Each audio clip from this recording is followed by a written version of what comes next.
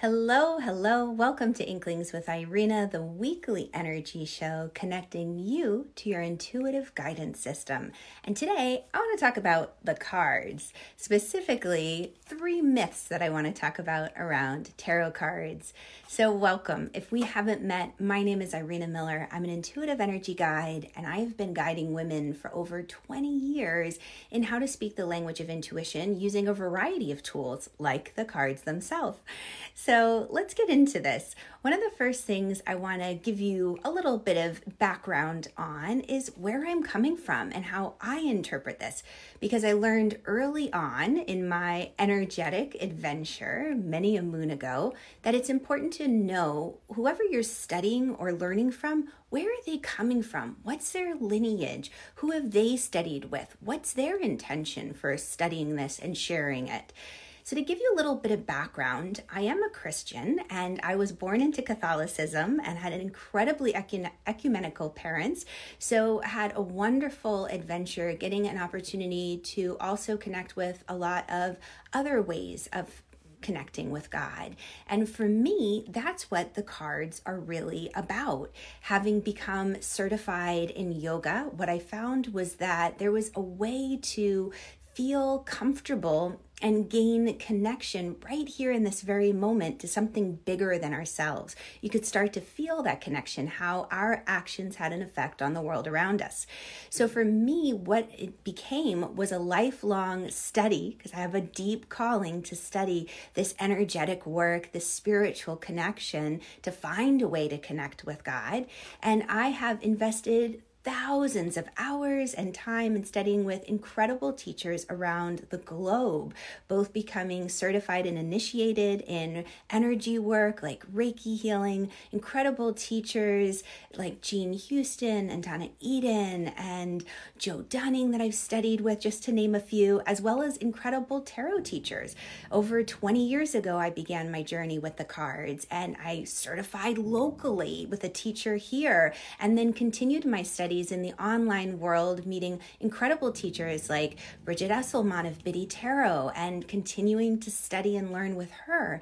So there is a lot of respect that I have for these spiritual practices and techniques. It's not just something I pick up happenstance from a random book, but I do search out and seek out specific teachers to learn from, incredible masters, so that I can share with you what I've learned, especially through my lens coming from that Christian background, because this kind of lends itself into one of the first big myths that makes tarot so scary. And the first myth, what I call it, is giving your power away. It's not about giving your power away. Hello, Billy. It's great to have you. And Renee, hello. Fantastic to have you too.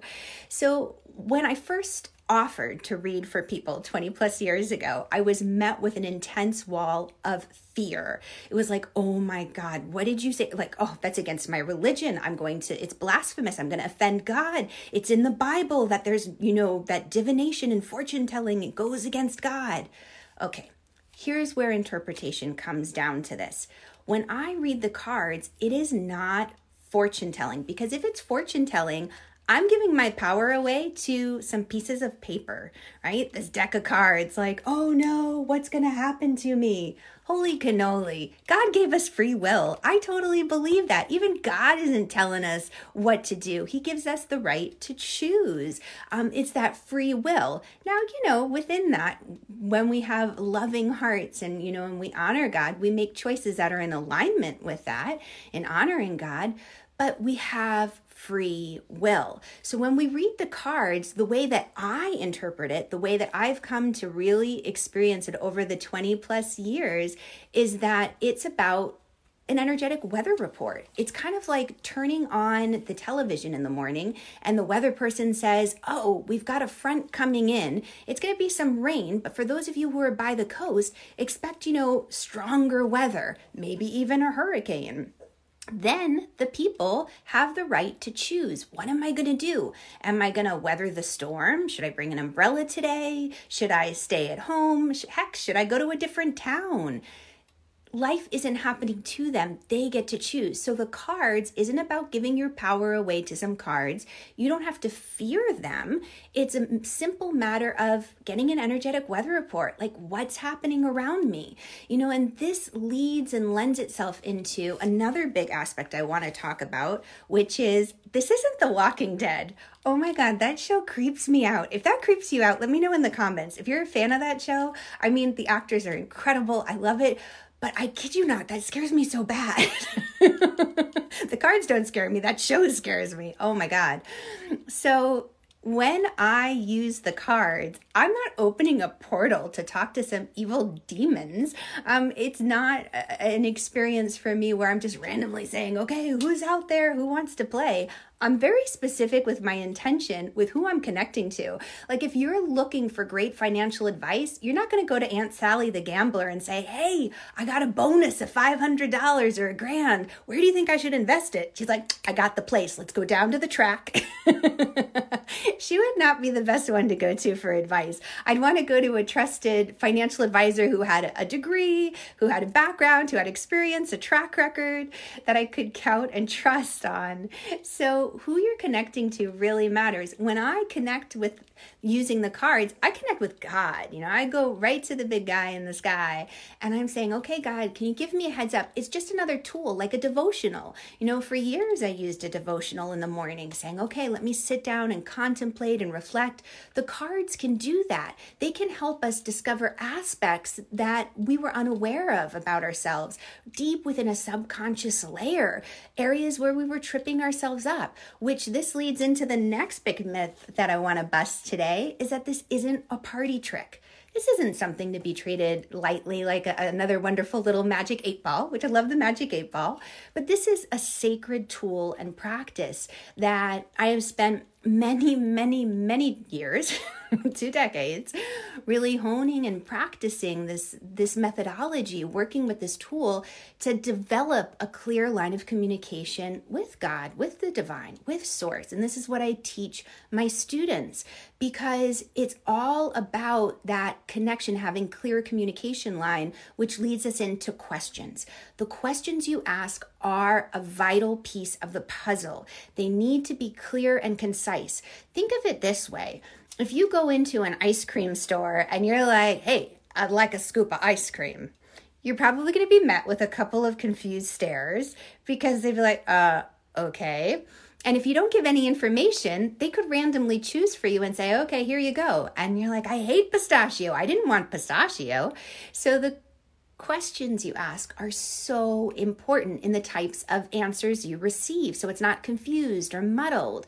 This is what I help my students do as well, formulate questions, because it's not about giving your power away. It's not about, should I go for this job? It's like, no, what potential opportunities does this job offer me? Oh, now that's interesting, because then off of that information, with free will, I get to choose, is that something that's appealing? What about this job? Or vacations? Like, what do I need to know about vacationing at the beach? What am I not seeing about potentially going to the mountains instead? It's about engaging with the energy around you and giving you an extra boost up. It's kind of like a secret little, wonderful, like a secret weapon in your pocket. You have access to extra information that most people don't have because you're tuning in. You're having that conversation with God. So if this is something that you're curious about, if you're interested in what it's like, I am actually got something very fun happening. I'm going to add a link in the comments below. So make sure you go to those comments. Come hang out with me over in my free Facebook group while I'm still accepting members, because I've got a fun event going on and you need to grab a time slot to join me. So thank you for being here. Oh, Candy, yes, the magic 8-ball. Thank you, Renee. Yes, it is about accessing extra information. Yeah, it's not about opening a portal into some crazy wild alternative world. but it really is just like that moment where you feel a presence over your shoulder and you're thinking of your loved one and you're like, I feel like my mom's with me right now. I'm thinking of her and I feel her with me. It's like that moment. It's connecting with our loved ones and with our helpers on the other side. So click the link, come join the fun, and continue this adventure with me. Catch you guys on the flip side. Bye, guys.